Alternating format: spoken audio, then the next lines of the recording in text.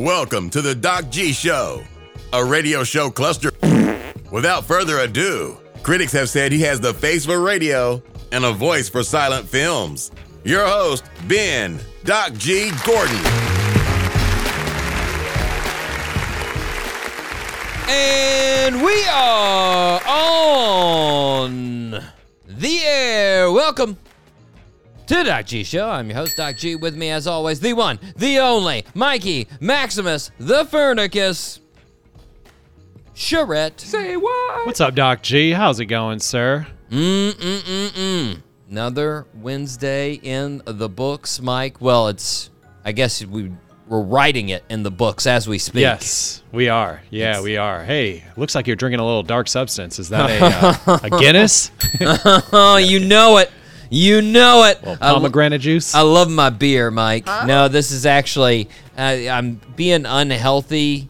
It's a Diet Coke. Wait, what? Wow, that sounds delicious. It is. It's fizzy. I wanted something fizzy, you know? I wanted something fizzy, and I wanted a cola flavor. And I was like, so it's not the best for you. But you know what? It's Wednesday. I'm going to let loose. Yeah, So party. I'm going to let Party day. loose. So For sure. Are you an 8.5? 8.5? Oh yeah, I feel great. Yeah. I feel great. It's hey, I'm celebrating with you here with the Thai tea, even though there's no bubbly or sugar in it. Hey, get a little juice off that. You know what I mean? You're centered. You're centered. Your chi Yeah. Coming is off there. the coffee. Yeah. Yeah. Mike, speaking of food and beverage, because somehow the show has just That's what gravitated, towards food and beverage. Do you have a go-to meal? Like, is there a North Star in your diet that you're like, I got to hit this? Like 5 times a week? Not that 5, that's crazy. 4 times, 3 times a week? 3 times a week, yeah. I could do steak and fries. Just a steak and just fries. Word. And that's sort of the North Star right there. That's my North, yeah. If I don't have any ideas for what to eat, a steak and fries. And you know how we do it, Doc G. The butter, the rosemary, the salt. Say what? Key ingredients. And Very good. I'm set. Amazing. Very good. Now you love that. Yeah. How do you actually get it really often? Like... Yeah, a couple times a week usually. Okay, still happens. Yeah. Okay. Oh yeah, what about you? It's changed a lot, you know. It used to be pizza.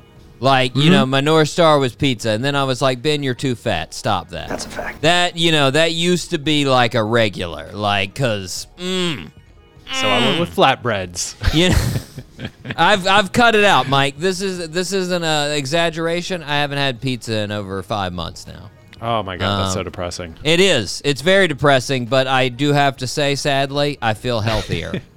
Well, that's good. Nah, Maybe not mentally. No, but I do feel healthier, you know? Lamb. But I bring it up, Mike, the go-to meal, because Dylan Wareham has a go-to meal. Do you know Dylan? No, I don't. That's not too surprising, but Nope. he has been on a content grind the last couple of years. Okay. He's an aspiring content creator, Mike. Aren't we all? Yes. So true. He in the article that I'm about to tell you about, he said one of his big goals is to become a full-time creator. Word. He also mentioned that he's finding it hard to go viral on YouTube, so he switched his focus to TikTok. Now he's more of a TikTok guy, but he's got he celebrates all platforms. So That's the way. Yeah, Dylan's a fella from Mobile, Alabama, and as his YouTube bio puts it, he's all about God, family, and fun, and everything else comes last, as he puts it. There you go. Yeah. Yeah. So he's done a lot of things for content, Mike. I perused through his library there.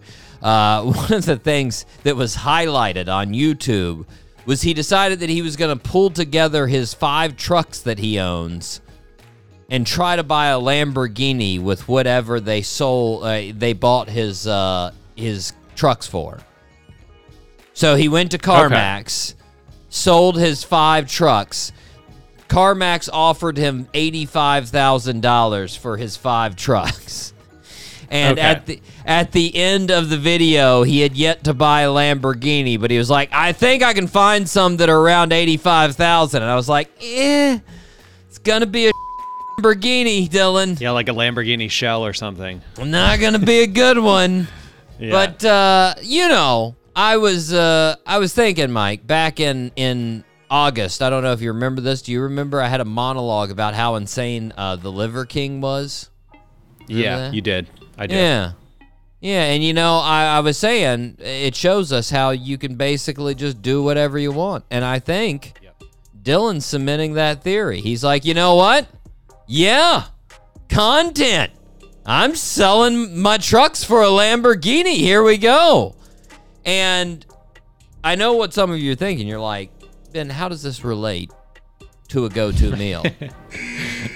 I'm there right now, guys. I'm there right now. His content, somewhere along the line creating content, he was like, you know what could be some great content? If I eat the same meal over and over and over again. So right now, he's in the midst, Mike, of eating at Chipotle for 500 days straight. Oh. He's now lucky at guy. 484. Jeez. He's only got 16 more days to go, Sounds Mike. amazing. It's not bad. It's not bad. And that's why it drew me in, Mike, because when Chipotle first came to South Carolina when I was a young buck in graduate school, I went hard in the paint. That place is great. Yeah. I literally had it like 2 months straight. Like, I wasn't doing it for content. I was doing it because I'm fat and lazy, and that satisfied my characteristic traits. And I was like, oh, well, this is Sweet. easy. It's right beside me, and it's delicious. Let's do Dr. this. You seem like a bowl guy. Girl, come on. I'm both. Okay. I celebrated the whole catalog, Mike. Okay. I did Got not. you. It's not a big catalog. It's a fairly short catalog. You got like 4 not many proteins. You got a couple of things. So I switched it up all the time. I'd go burrito. Sometimes I'd do a bowl with just the burrito shell. Sometimes I'd go double meat. Sometimes I'd go split meat. Sometimes I'd even throw in the tofu. I got bananas with it, Mike. Never tried the tofu. Yeah. Not bad. Not bad. All So right. recently, Alabama.com interviewed Dylan about his Chipotle eating, about this streak, right? And he said the biggest challenge, and this is where I got really excited about this, was going on a cruise. Huh? He went on a cruise, and he said that was very stressful because I had to sneak it on. I had to get my bowls, wrap some clothes around them, shove them in the middle of my suitcase, and they made it on, thank God. Ew. Mike, this dude paid to go on a cruise where they basically have unlimited food options. Right. I mean, most people only go on a cruise for food. Mm-hmm. And this dude was like, pass. I'm a content man. I'm sneaking my bowls in my clothes. That's right. Which is going to make my clothes stink like ass. It's going to make my Chipotle stale and gross. But I got to do it. I got to do followers it for the content. You gotta stay content. Yeah. Yeah. Gotta stay consistent. I mean, I had so many questions, Mike. Like, how long were the bowls in the baggage before he could actually get to them, you know? Was it like 6 hours? Was it like 4 hours? Like, once he got there, was there a refrigerator immediately in his room? Or was it just like stale, disgusting? Did he sneak them in to like one of the kitchens of the places? Like, put these here. There we go. That'll be good. Like, and then how long was he on the cruise? Was this like a week cruise? Yeah, 7 days, right? Usually. Oh, God, Mike. Now, the story gets even better from there. He says, quote, Chipotle actually reached out to me on day 369. The first time we made contact. They sent me a gift card and a note that said, bet you can't make it to 1,000. Here's a gift to keep you going. He then said, I'm going to make it to 1,000. What? So now, Mike, the goal is 1,000. Girl, come on. So I got to say, Mike, unless that gift card was for the cost of 531 meals, wasn't enough to keep me going. No subscribe? Was not. Was not. I mean, Dylan, you're a content creator, man. When Chipotle contacted you, you should have at least like finagled for some promotion, you know? He should have been like, hey, let's go in. Co-deal. You'll put it out on your stuff. I'll put it out on my stuff. We'll promote it in Alabama. I'll do a couple of live eats. You can ask me questions. There's come on, work on it, man. Yeah. Gotta get a deal. Like, this is a company that stands to profit $5,000 if you meet their bet. Of course, I'm sure they're really worried that you're going to meet. Oh, no. We're going to make $5,000 and he's going to eat our product? Whew. Nope. Oh, geez. Like, what? Then this was the part, though, that got to me a little bit, Mike. He then said, I do eat the same bowl every day. Eats the same thing every day. I get the chicken bowl with white rice, extra rice, mild sauce, cheese, and lettuce. Wham. Oh, come on. No beans? No onions and peppers? That is the most boring American bowl bland I've ever heard of. That's going to be a no subscribe from me too, Doc J. Yeah.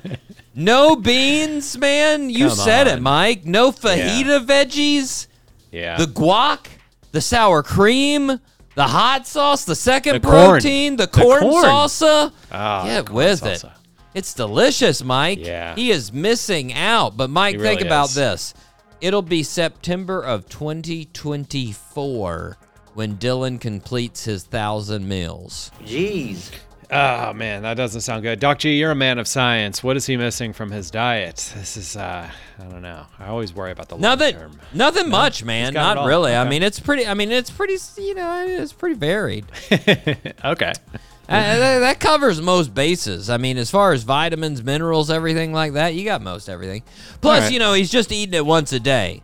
So he could be, you know, I mean, he could be filling in other things throughout the diet, you know. Okay. It's not gotcha. the only thing he's eating. So, like, you know. Okay. He could be hitting the produce aisle the rest of the day and just filling up. My guess is, looking at his page, he's not. But, you know. Probably not. I don't know.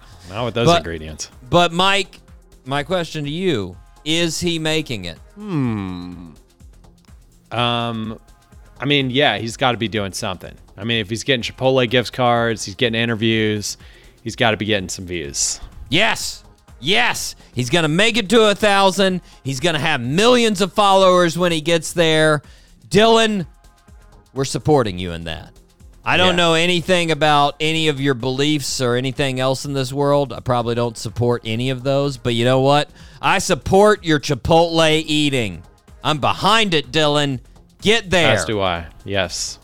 We are behind you. Mike, are you ready to fire this show up? Let's fire up the show, Doc G. All three engines up and burning. 2, 1, 0, and lift off. Woo!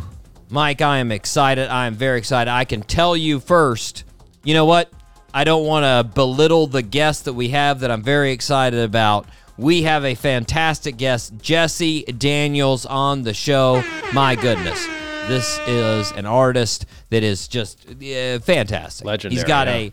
He's got a new live album that just came out. He's touring. That's right. Up and down the West Coast right now. He's just all over the place over there. Just the left coast being the best coast. He's just doing it. He's just going up and down like 30-some dates in a month. It's like literally every single night. It's crazy. Ooh, get that work. Yeah. It's crazy. It's crazy, man. I can't wait to talk to him. It's going to be a great interview. But also, Mike, a couple of weeks ago, for those really dedicated listeners, you're probably like, hey, I remember Ben said there was going to be some really big guest, but he couldn't really say anything about it because they hadn't solidified a date. I think he was a lying SOB. That's what I think. I didn't ever heard anything about that again. Well, guess what, listeners? It happened. And I scheduled it, and we're going to have part of the interview today on the show. And that interview is with none other than Barry Kirch from Shinedown, listeners. There we go. Shinedown. My goodness. And now why am I playing part of the interview? Because they're going to be in Jacksonville in 2 days. So true. 2 days, Mike. And this is how big of a guest this is. You know where they're playing? An arena. That's right. They're not playing some club. They're not playing some theater. They're dive playing bar. an arena. That's right. Yeah, and they're hometown heroes, Mike. Hometown heroes. 6 million monthly listeners on Spotify. Million platinum singles that they have. My goodness, they've seen the world, Mike, and I can't wait to talk to Barry as well. I'm gonna get a little clip here from our interview of talking with Barry, just about how awesome playing Jacksonville is gonna be. We're gonna have a little bit of a clip from the interview. I can't wait for both of these. It's gonna be a special show, Mike. But first, we need to start where we start. The birthday suits. Happy birthday, Mr. President. Now, Mike, if you remember, we took a little bit of a turn to average with your score. Okay. You are 22 out of 39. Okay. I'm getting pretty close to 50%, Mike. Mm-hmm. We got to try to get, because I want you to be above half. This one, I don't know if you know his name. You know who it is. I just don't know if you know the name. I'm not sure if I could. I mean, now that I've seen the name a bunch, I know I could name it, but I don't know if I could name it just dry fire. If somebody was like, who is this guy, Okay. So I don't know. We'll see. Born in Youngstown, Ohio on April 12, 1946. In high school, our birthday suit wearer was good at football, and he actually earned a scholarship to Ohio University where he majored in history. After his sophomore year, he transferred to Youngstown State. After college, he signed a free agency with the Pittsburgh Steelers, but he was cut before the season started. While in college, he actually started acting in small roles, and by 1979, he had landed in a Broadway play Knockout. In 1986, he was seen by a casting agent for Fox that asked him to audition for the role of Al Bundy in a proposed sitcom Married with Children. He secured the part and became the star character in the show that lasted 11 seasons. Jeez. About 10 years after Married with Children, he landed another role, Jay Pritchett, on the show Modern Family, which he played for 12 seasons. Wow. Side note about our birthday suit wearer, he's trained over 25 years in Brazilian Jiu-Jitsu, and he achieved his black belt in Jiu-Jitsu in 2007. And he said he considers it one of his greatest achievements in life. Name that birthday suit wearer. Ed O'Neill. Say what? Yes, Mike got it. Yeah, It is. Nicely done, Mike. Big Ed O'Neill fan, or is it just in your head? Yeah, I don't know, like random. I think I saw him. He popped up. He did a Dak Shepard interview recently. I didn't know he was a football player. That's cool. Played for the Yeah. Wow. I don't know. Jiu-jitsu. I'd have to go back and look, Mike, because I don't know how much you ever watch Married with Children, but you know quite that a lot. That was the whole thing about Al Bundy, was that he was a failed high school football player. He had scored 4 touchdowns in one game. That was this big deal at Polk High. So I don't know if they wrote that in because of Ed O'Neill's background, or if it was just because it just so happened that it worked, that they were like, hey, this guy played football too, and that's what we got in the storyline. It worked out regardless. And then, it's one of those things, too. You can see how old somebody is. If they're a young buck and all they remember him for is Modern Family, or if they're an older person that remembers him from Married with Children. I do remember. I mean, both of them are memorable. I remember him from both. You know, I would say I probably watch more Married with Children than Modern Family, but I've seen some Modern Family. Same, Every now and then I'll watch it. Regardless, Mike, he's what is he turning? Let's see, he's turning 77. 77, Wow. yeah. He's getting up there, man. Getting up there. But he looks pretty good. I saw a picture of him just the other day, like a recent picture of him, looking strong. Probably all that jujitsu, you know. True. Very true. I don't know if he still practices. It'd be pretty wild if he still heavily practicing at 77. That'd be nuts. Yeah, I don't know what that involves. How you practice or just a lot of throwing, man. Up. A lot of sparring. You know, a lot of grappling, as they say. Regardless, happy birthday to Ed. Mike, are you ready to rip some headlines? Let's rip some headlines, Doc G. What do we got? It's now time for Rip from the Headlines. Mike, as I've already mentioned to you, you know we've morphed into a food and beverage show over the last couple of weeks. So just a little bit. So I've got an important story from food and beverage. Wendy's has discontinued their grilled chicken sandwich. Okay. It was the only non-fried, non-burger option on the menu, Mike. They took it off. Now, they've replaced the sandwich with a grilled chicken wrap. But people aren't feeling the wrap like they felt the chicken sandwich. And of course, Mike, customers let out their frustrations and their concerns in the best possible forum, Twitter. So, Mike, I've got a couple of Twitter comments here. Malcolm McDermott said, quote, "The grilled chicken sandwich at Wendy's was my jam." That's a fact. And a somewhat healthy option. Now it's gone. So I'm gone. Wendy, bye. Wow. Yeah. I was thinking, Mike, like, if I was Malcolm's friend, I'd be like, really? The grilled chicken sandwich is what you've been coming for? Here? Do you realize what they have on the menu besides that? Have you ever taken a look? Frosties. Yeah. I was thinking Malcolm's situation is like having a friend that tells you they go to the strip club because they've got really good TVs to watch sports. And he's serious about it. He's like, yeah, the clarity, you guys. My God, it's amazing. Really? Did you notice what's going on behind the TVs? No? All right, whatever, Malcolm. Lauren Ray, Mike. Lauren Ray tweeted, "Today I learned Wendy's discontinued their grilled chicken sandwich. Why did you betray me like this, Wendy's?" Capital WHY. That's right. Lauren, go ahead and cut your losses. Get a Baconator and a Dave's Triple. Call it a day. You know? Yeah. You know?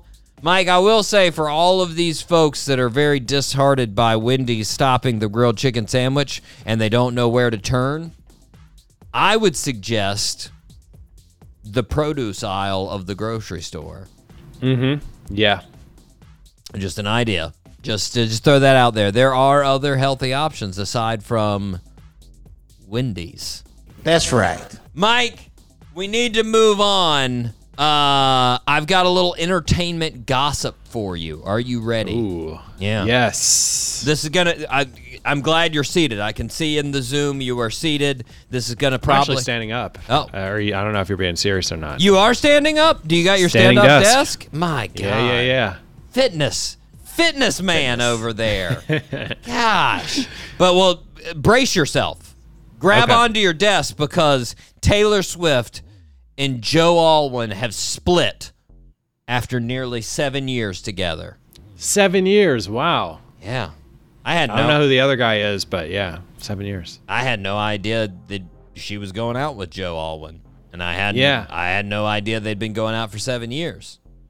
But given the length of the relationship, Mike, and given the fact that it's Taylor Swift, I'm guessing this will result in like 84 sad songs.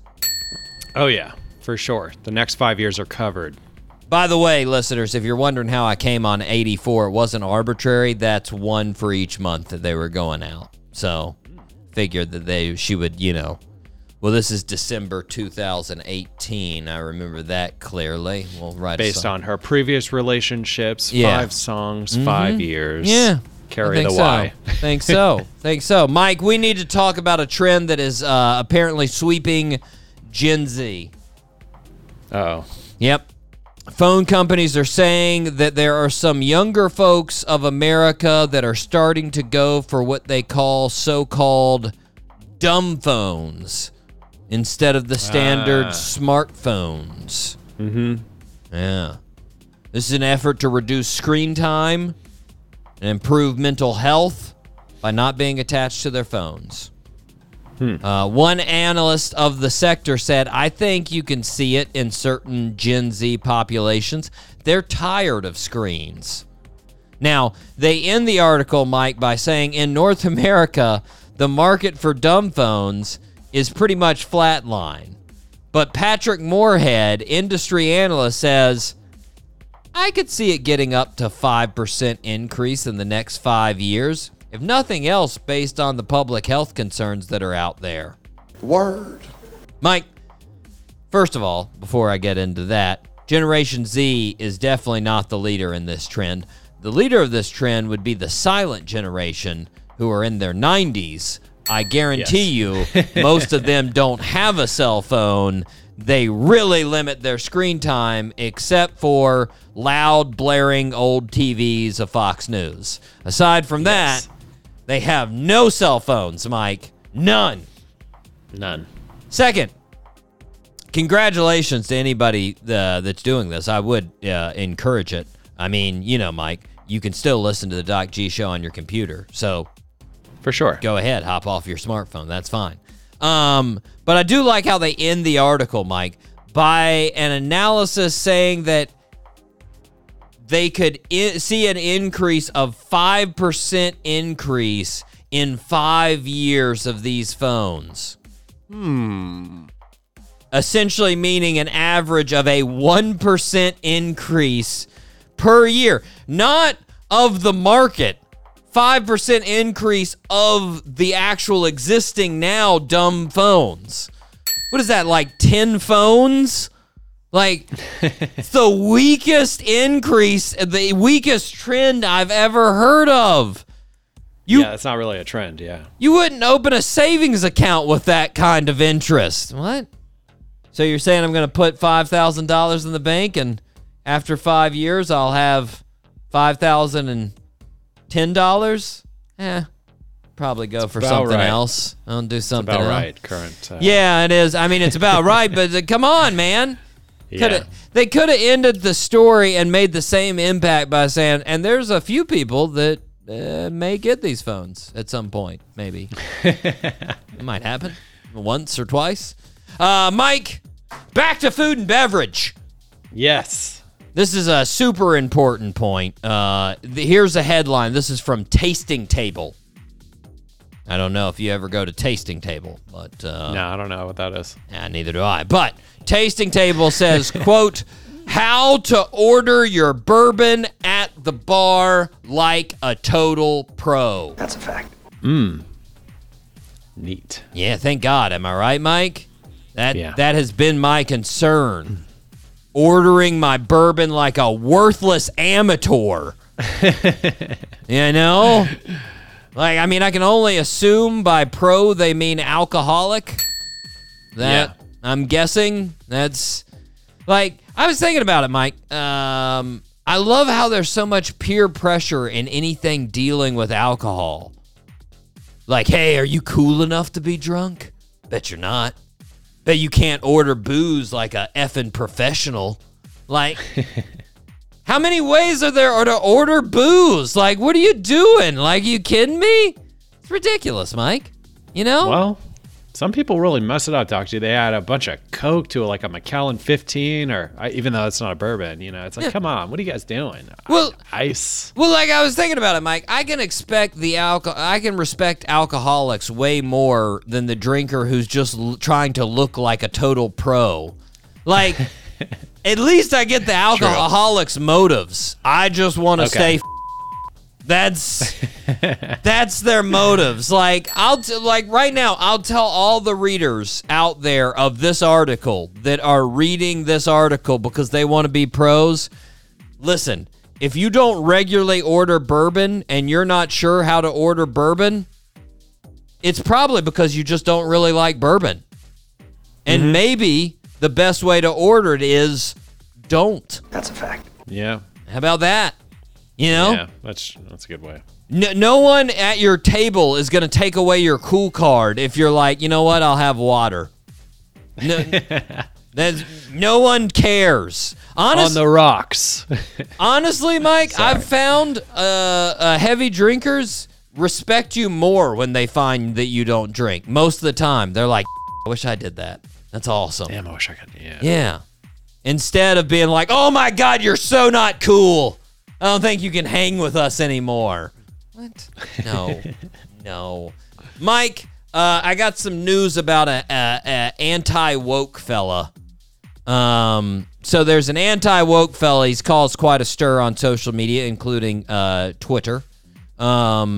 He posted a video of himself in Target describing how 3 shirts in the boys department included rainbows.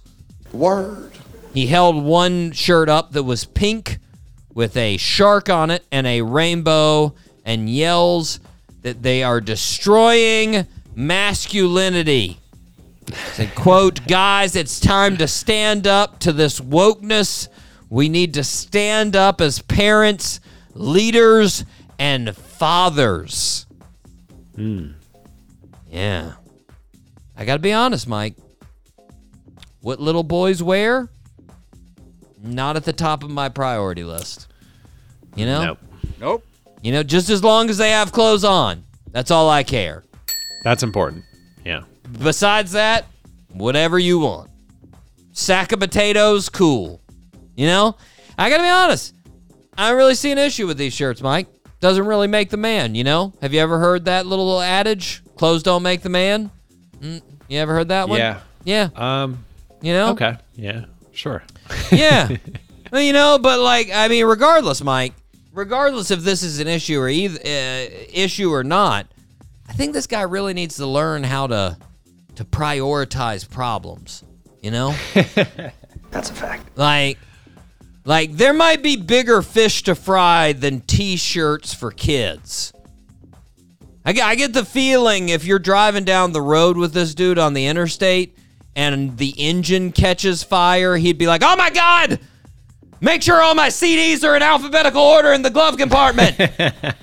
Wait, hold on. There's this thing first. We got to go with that. Like, he just seems a little weird, Mike. Seems a little weird, you know? Anyways. They're little kids. Yeah, let them wear rainbows. Who gives a Yeah. Anyways, They don't care. Mike, we're going to break down some fantastic tunes right now. We're going to hear from our guest, Jesse Daniels, right here on the Doc G Show.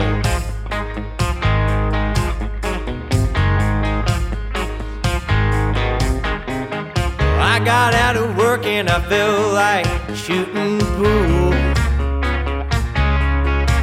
Or maybe do a little drinking if I could find an empty stool. I've got to find a way to pass some of this extra time, since my house is dark and empty and that girl of mine left me high and lonesome. She played me for a fool. Down at the Buckhorn Bar they had a good house band. I'd had about all of the solitude that this old boy could stand. I pulled my truck up underneath the flashing neon lights, saw a pretty little woman as I walked inside. She must have seen that hurting in my eyes, 'cause she took my hand. All she said was 2 steps forward and 1 step back. We was moving to the rhythm in the honky-tonk shack. My troubles and my worries, they all seemed to slip away. I know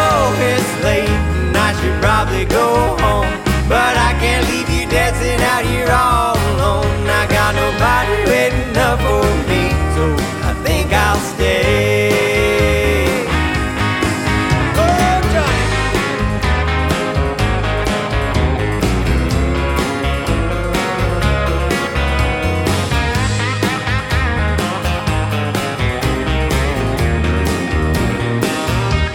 Come on, Johnny.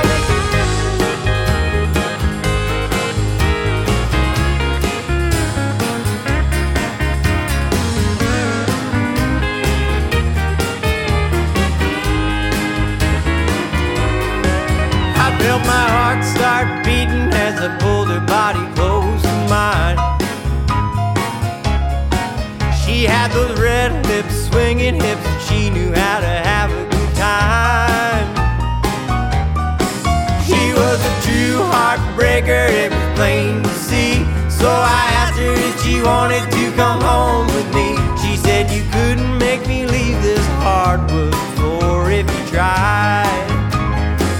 All we did was 2 steps forward and 1 step back.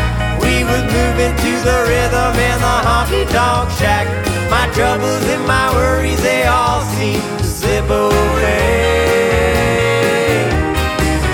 And I know it's late and I should probably go home, but I can't leave you dancing out here all alone. I got nobody waiting up for me, so I think I'll stay.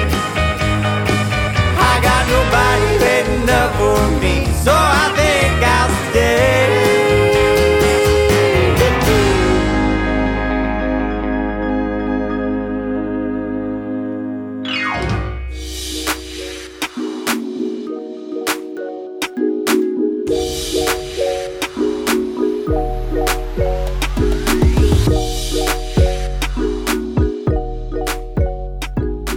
And we are back here on the Doc G Show. Spinnaker Radio, WSKRLP 95.5 FM in Jacksonville, Florida. Mike, what do the listeners need to do? Well, Doc G, if the listeners feel like the show is a positive way to waste their time, please subscribe wherever they listen to podcasts, SoundCloud, Apple. It's a cost-effective way to support the show. And if they're feeling extra generous, please leave a 5-star review. Amen. And a comment. We love comments. Amen. Mike, 2 things on that. One, there were some people wasting their time gawking at the studio just like 30 seconds ago. What? And I thought about waving at them, but they had a little baby and the little baby Bjorn thing, and they were just staring in, and I was like, "Hey, we got a show going on. Stop it!" Beautiful studio, though, Doc G. That's true. You can't. I would look in there. You can lose focus. I get it. But the second thing is much more serious, Mike. The second thing I got to bring up, and I texted you about this. Yeah. Somebody gave us a 1 star the other day. Mm-hmm. A 1 star, Mike. Yeah. That's not a true rating. No. That's not, like, let's be honest, listeners. Be honest with yourself right now. A 3-star rating I could see. I've been called average in basically every facet of my life, so I get that one. If you're like 3 out of 5, okay. Yeah, all right. And that's like fine. 2-star, maybe. Maybe they caught us the show on like a really off day. We were just, or like a segment, and they were like, ugh. All right. Yeah. But 1? No. Nope. I refuse to believe it, Mike. That's a fact. Like, in my research for all of our guests, I've listened to a lot of other podcasts. I've gone through all kinds of different podcasts. And, you know, when you rate a podcast out of 5 stars, there's got to be some basis to that judgment, you know? Mm-hmm. You can't just be throwing out 1 star to everybody and not have a single 5-star out there. It's got to be related. Yeah! It's got to be relative, you know? And, like, Apple has, as of 2023, they have 2.5 million podcasts on their platform. 2.5 million. Right. With a 1-star rating, you're saying that we're in the worst. We're worse than 1.87 million of those podcasts. I don't believe it. I don't believe it, Mike. That is not true. Mike, It's not true. One of two things need to happen. Like Uber, Apple needs to start letting us grade our listeners. That's a fact. We can give our listeners 1 to 5 stars. And I can tell you right now, regulars, you would get 5 stars. But Yes, you would. I'm telling you, watch out for those other people. They may get 1s. Or the other thing, Mike, and this is much more doable. Hear me out on this one. When rating podcast, they can only give out stars in groups. So you get a 5, a 4, a 3, a 2, and a 1. And you have to give all 5 of them out before they give you another set. Can't just be going out and giving 1s, you know? Yeah, that's a good idea, actually. Yeah. You gotta be fair. You gotta look at all of them and say, okay, what's good out here, what's not good out here. Yeah. You know? Anyways, those are my 2 thoughts, Mike. And Mike, I told a friend, aside from you, that we had a 1 star because it devastated me. And my friend said, don't let it bother you. It shouldn't bother you. And I was like, of course it bothers me. That's a fact. That's why I have a radio show, for people to listen and enjoy. I'm not making it to fall on deaf and hateful ears. Nope. No, you know what? I hope nobody listens to this. That'd be awesome. I hope everybody that hears it hates it. That'd be insane, Mike. Yeah, that would wouldn't be make insane. Make any sense? If a radio show is made in the middle of the woods and no one hears it, does it make a sound? I don't know, but it's a f***ing radio show. All right? Yeah, it is. Regardless, Mike, I'm going to try and not let the 1 star spiral me into a world of depression. Okay? Okay? Try not to, Doc G. Just give me a call, give me a text if you're feeling low. I may try to lift my spirits by ordering bourbon like a total pro here in a little bit. We'll see. I don't know. Some grenadine with your bourbon. I don't know. We can't leave the 1 star review a 1 star review, can we? We definitely can't do that, can we? I don't think there's anything we can do. I don't know. But you know what we need to do, Mike? We need to thank our 5-star listeners. We do. The regulars. Here we go. Shout out to Jacksonville, Florida, Columbia, South Carolina, Radford, Virginia, Gainesville, Florida, Frankfurt, Germany, Anoka, Minnesota, Ashburn, Virginia, Piracai, Brazil, San Diego, California, Dublin, Ireland, Boardman, Oregon, Genoa, Italy, Richardson, Texas, Barcelona, Spain, Winfield, West Virginia, Biloxi, Mississippi, Tulsa, Oklahoma, Peoria, Illinois, Katy, Texas, Toms River, New Jersey, Olive Branch, Mississippi, Asheville, North Carolina, Los Angeles, California, Spartanburg, South Carolina, Athens, Georgia, and Baton Rouge, Louisiana. Woo! There we go. Regulars, Mike. 5-star listeners. 5 You know stars. what? I'm changing it right now. I'm putting it down. They're no longer known as regulars. They're known as 5-star listeners. That's what they're known as, Mike. Now, what do you think would be good for the semi-regulars? Do they get to be 3-star or 4-star listeners? I would say 4 stars for sure. Yeah, let's not be haters. They're going to be 4-star listeners. All right. 4-star listeners, let's give some shout-outs to these semi-regs here. Here we go. Shout out to Columbus, Ohio. Shout out to Nashville, Tennessee. Shout out to Henderson, Nevada. Henderson's been staying up there, Mike. They've been staying up there. It's no jackpot, but it's Henderson. Shout out to San Antonio, Texas. Shout out to Piscataway, New Jersey. Cool. San Francisco, California. Sacramento, California. St. Mary's, Georgia. Quito, Ecuador. Las Vegas, Nevada. Cherokee, Iowa. Peru, Illinois. What? Huh? Peru, Illinois. That's got to be a curveball when you're living in Peru, Illinois. Yeah. Salt Lake City, Utah. Boise, Idaho. Snellsville, Georgia. Sao Paulo, Brazil, and Zionsville, Indiana. There we go, Mike. Nice. There we go. Mike, 2 quick things before we go to break for our guest today. We got a miscellaneous file here real quick. Little something that coincides with the past couple of weeks here that we've been mentioning. Mike, I don't know if you saw these rumors. There have been rumors that Tom Brady and Reese Witherspoon are dating. What? Yeah. I like that, I think. But people liked it. They were very happy. people around both groups were like, woo! You know, they were excited. Yeah. But it came out just a couple of days ago, Mike.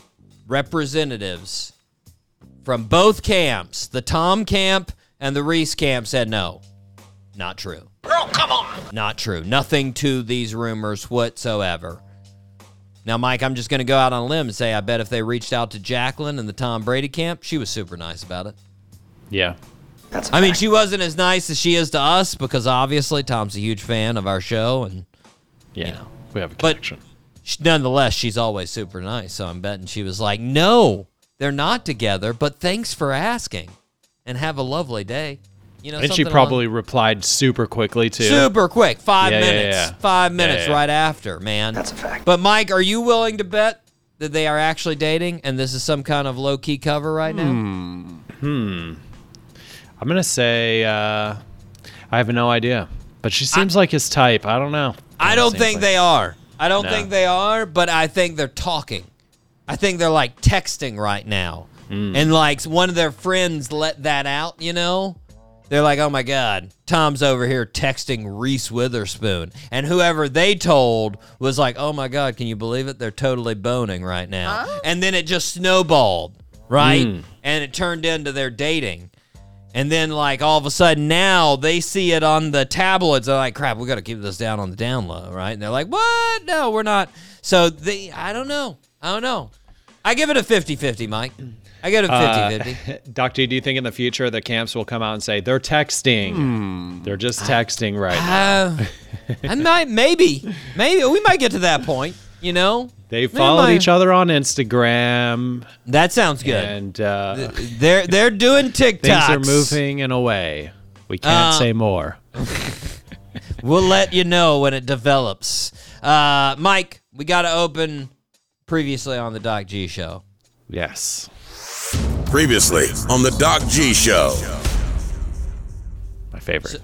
So, Mike, you brought up a video you'd seen of a baby being picked up by an eagle.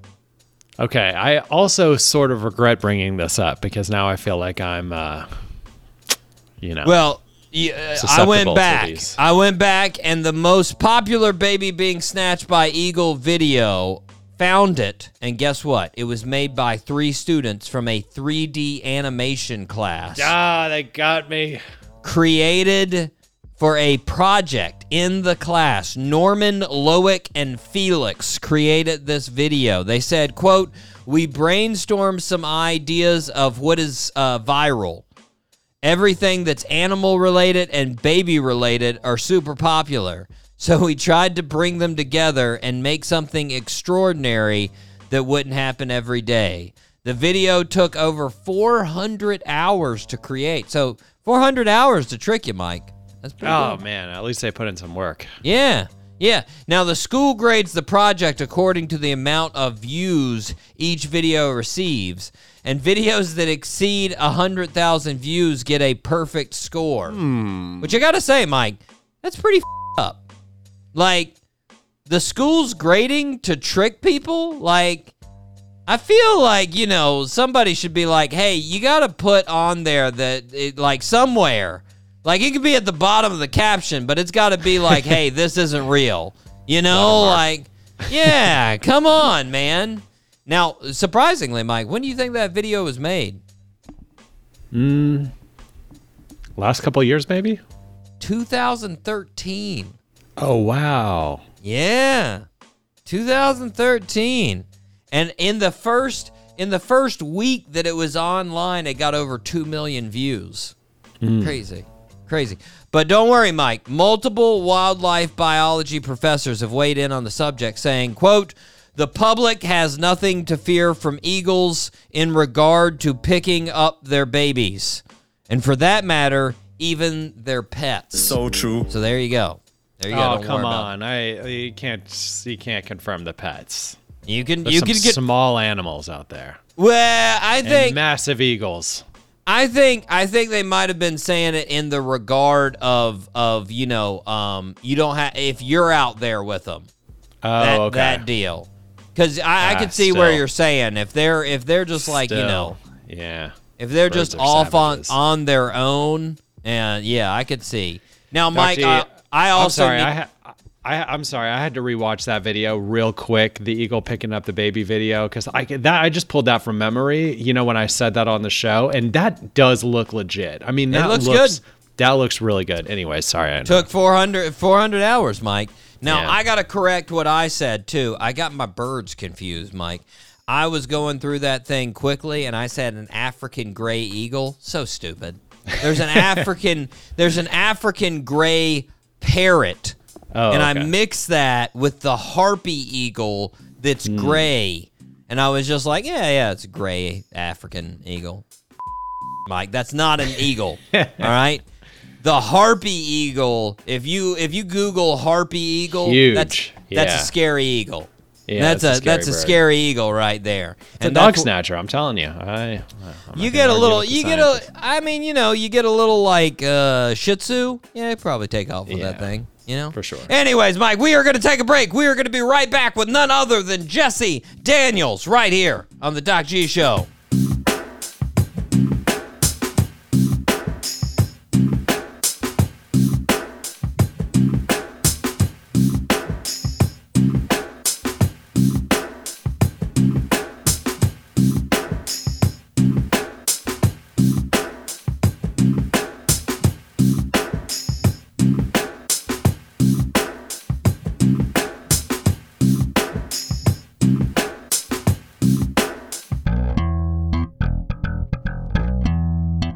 The Doc G Show. Because sometimes you need something playing in the background. Every Wednesday at 7 p.m. on 99.5 FM, Spinnaker.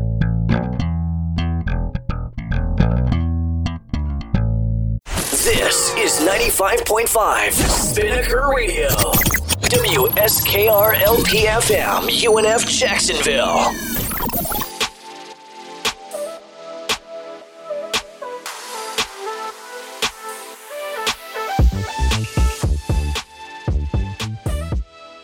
Welcome back to the show, everybody. Today we are super happy to have a terrific songwriter and musician who has a new live album that just hit the streets, titled My Kind of Country, live at the Catalyst, Mr. Jesse Daniel. Jesse, how are you, sir? I'm doing great, man. How you doing? Doing good, man. Can't complain, you know? Can't complain. And I know you're excited. You got shows going all the way up the coast there, the West Coast, month of April. And you're starting in Arizona, and you're getting ready to hit the road. Are you excited? Yeah, very excited. Always looking forward to getting back to the West Coast. You know, the western half of the United States always treats us really good. We just did the Midwest. That was a whole bunch of fun, too. And, we just got that brand new live record out, and we're kind of going back to the place where we made that record. And so it's cool to kind of come back and bring that record to those people, especially for that specific show at the Catalyst. That's going to be a lot of fun to bring that record to a lot of the people who were there for the recording, you know. 100%. I wanted to mention that. I actually want to talk about the Catalyst in particular, but before you play the Catalyst, you're going to be playing in Bakersfield on the tour. And, I mean, I know you being a big Merle Haggard, Buck Owens guy, do you get any extra performance juice before playing Bakersfield, as just knowing the history?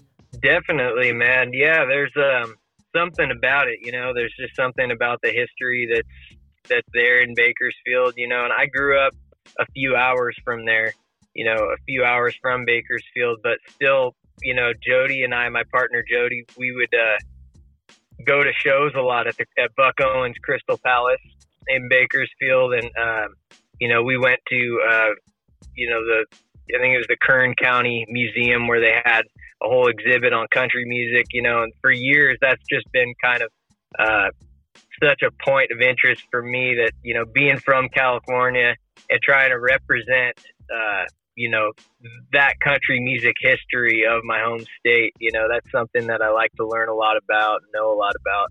Oh, for sure. So it definitely fires me up to play Bakersfield. I'm glad that we're making that stop again on this tour. Nice. Well, you mentioned it. So the Catalyst Club there, that's obviously where the live record was recorded.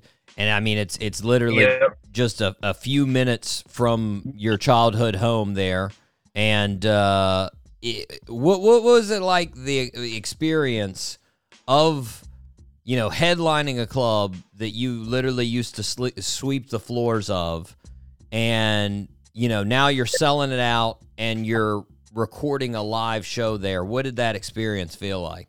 It was incredible, man. It was really incredible to go, like you said, from sweeping the floors, and I worked security there and as a stagehand, and I got my start at the Catalyst. My first show as Jesse Daniel, I played at their tiny upstairs bar, and when I was younger, I used to play in a lot of punk rock bands, and I had done some Battle of the Bands things when I was a teenager, at the Catalyst, and I just grew up going to shows there. That was kind of like the hub of where all genres of music, not just, punk rock or rock and roll, but they had literally everything you could think of, and I got to see a little bit of everything there. And I think that's kind of what helped to round my musical interest growing up. There was rock and roll, punk rock.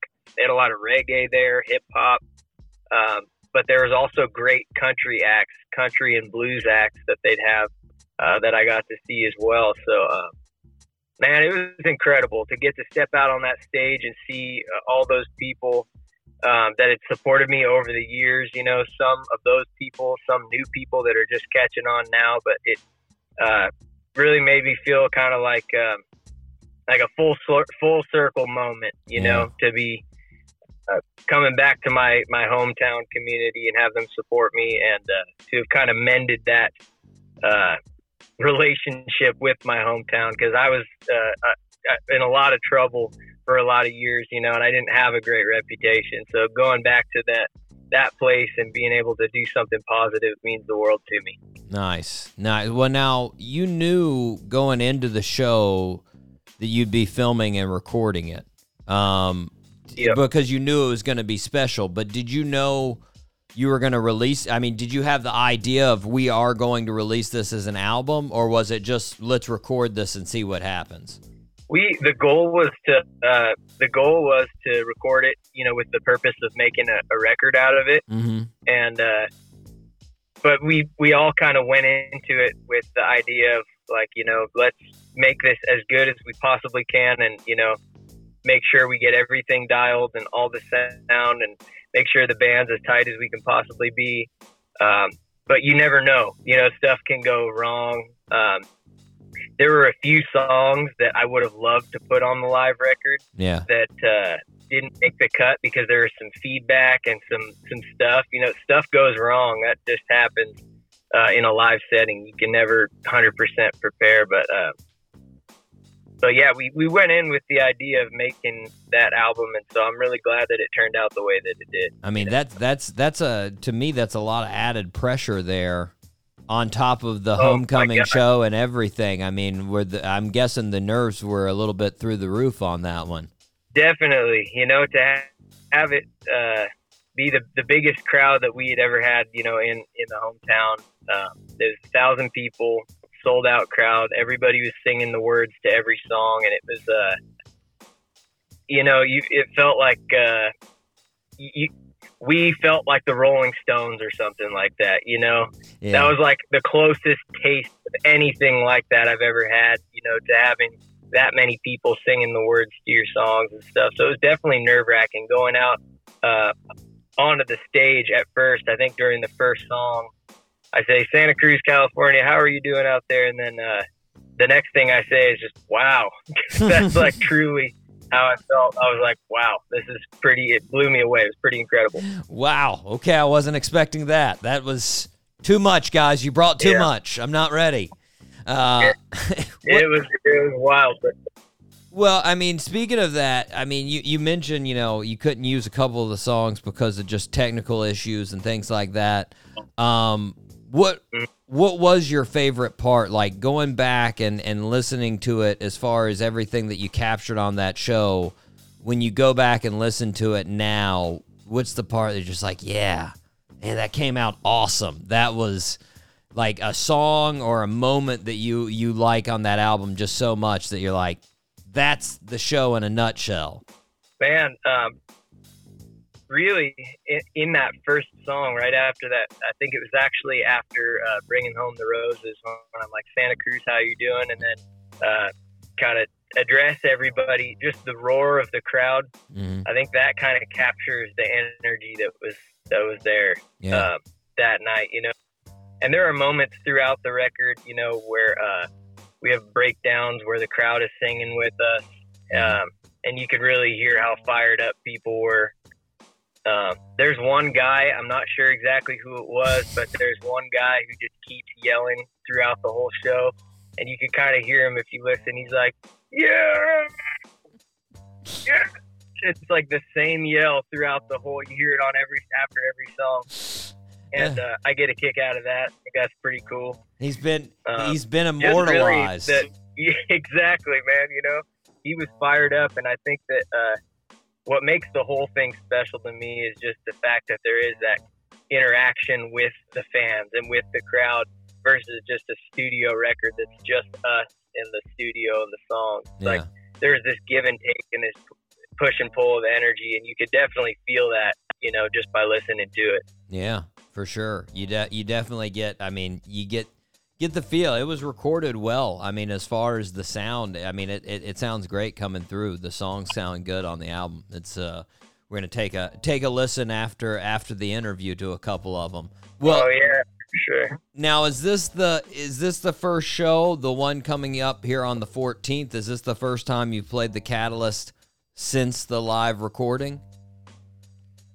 Yes, yeah, that'll be the first time we played the Santa Cruz area since then. So nice. it'll be good to get back there and bring that record to them, and yeah, I'm looking forward to it. Yeah, for sure. People want to buy the live version and see the live version at the same time. It won't be instant, but they can imagine that they were at the recorded version. They can be like, yeah, it was close enough. I was a year later. It was close enough. Yeah, exactly. We went ahead and switched up our live set a little bit. We added in some new things this year just to keep people interested and to keep it from getting too, you know, we just put out a live record of those songs, so we didn't want to go back and play all the same stuff. So we threw in some new covers.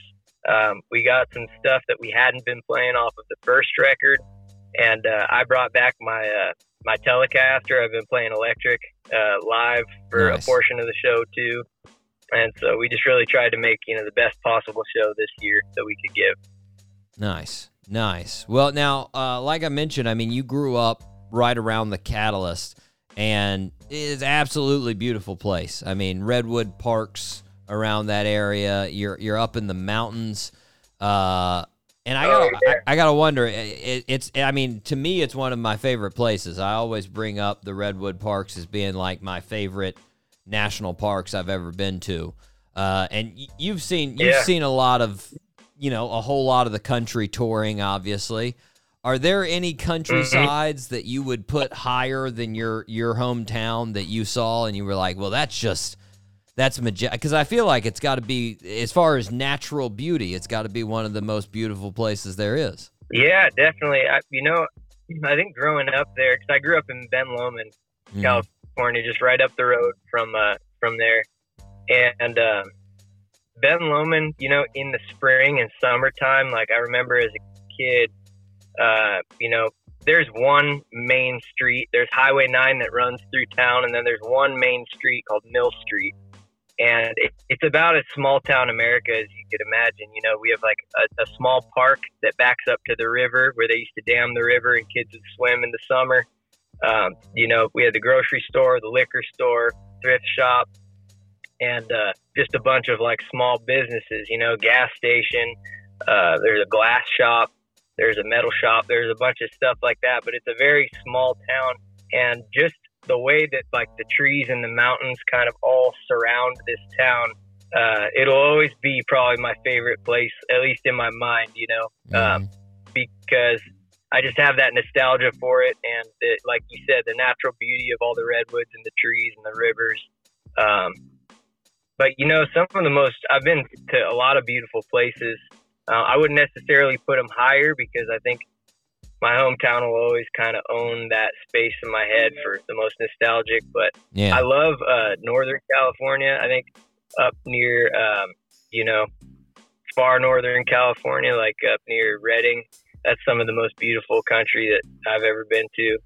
I love it up there. Mm-hmm.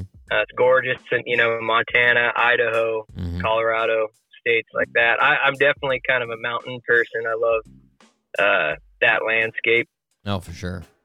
But man, I mean, there's beauty everywhere. I've been, all through the Southeast. I love it out there. Texas has a lot of beauty. It's hard. I'm just a fan of nature, Mm-hmm. So I like to go to places and get to do whatever the cool thing is to do there, For sure. Well, going over the history of your career, you mentioned it. You were into punk. You got your first sort of start in drums, not in guitar, and you played with your dad. Your dad was in a band, Radio Flyer. You covered every now and then on drums with him, and I heard you said you were in that punk scene. I'm guessing that was like. Were you into like the 80s California movement? Was it the Black Flag, Social Distortion, those bands? Yeah.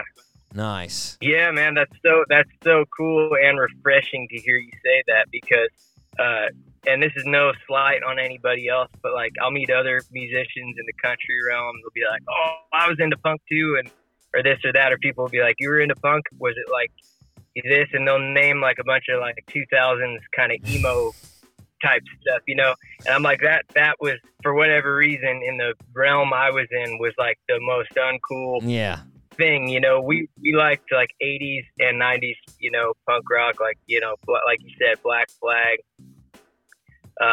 Adolescence, mm-hmm. bands like that. I loved like the LA hardcore stuff. And I love just kind of the early hardcore in general, bands like Cro-Mags and Bad Brains and stuff like that. That was all my favorite type of stuff. It was nice. It was energetic. It was angry, but it had a lot of emotion to it, Oh yeah. Wait, now I heard you first played Battle of the Bands at Slim's in San Francisco, and yeah. I sort of wonder, because it happens to a lot of people. Was it one of those things that you played that and immediately after that show in your head were you like, that's it? I've got to be famous in a punk band, and that's the only option? Pretty much. That even before then, when I would see my dad play, when I would watch him play at, bars and at events and stuff like that, I just remember thinking that's what I want to do with my life. That's where I want to be. I want to make a living doing that somehow. And then once I got to do like that Slim's show and to get to play, other places locally. Once I got a little older, I got to tour regionally with some of those punk bands and do, just weekend trips down to Southern California or, up into the Bay Area or wherever. It was just a lot of fun to get out on the road and to play music, even though I was never making any money with these bands. I knew that there was the potential to do that in some way. Yeah. And to make a living doing what you love, so that definitely lit the fire for me, for sure. Nice. Well, you've made it fairly well known that you had a rough time dealing with opioid addiction. There was a long time there in the middle between sort of punk rock and country where you were in and out of rehab and in and out of addiction. And I sort of wonder, because I hear it all the time, listening to your interviews, I hear the interviewers like myself bring it up, and I sort of wonder, do you ever get tired of talking about it? Do you ever get like, when somebody brings up like me, are you like, hey, I've got music, you turd. We don't need to talk about that. Oh, no. I mean, not really, man. I definitely, I appreciate you saying that, but it's kind of become part of my story, as far as my story personally as me, but also as Jesse Daniel. It's kind of what people know about me, and it doesn't bother me at all, because it's country music is kind of the thing that when I segued into playing country music from punk rock and from, being out on the street, being addicted to drugs and stuff, like that transition really was what changed my life, and that music for years, even when I was in the addiction and when I was playing in punk bands, I mean, I was a country music fan. I loved country music. Yeah. And a lot of other punk rockers and guys that I knew also did, That's the thing that a lot of people don't realize is, even though it's two different types of music, I think they're very similar in the way that they have a lot of soul behind them, a lot of like emotion and power behind them.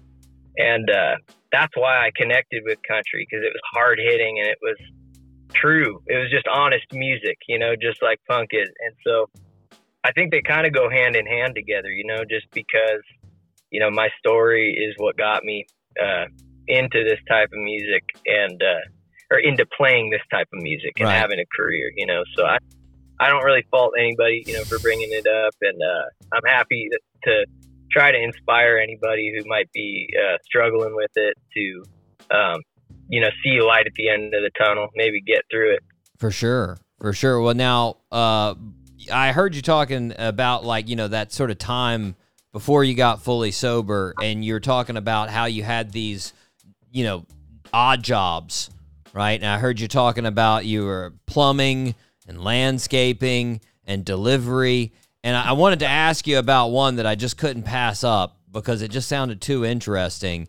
I heard you say you passed out flyers in Honolulu when you were homeless. Yeah. You got to give me a little bit more detail on this job, because I might go pass out flyers in Honolulu. That sounds good. Honestly, man, looking back at it, it was kind of like, somebody in their early 20s or, late teens, early 20s, like a dream job, I got to, so I'll back up a little bit.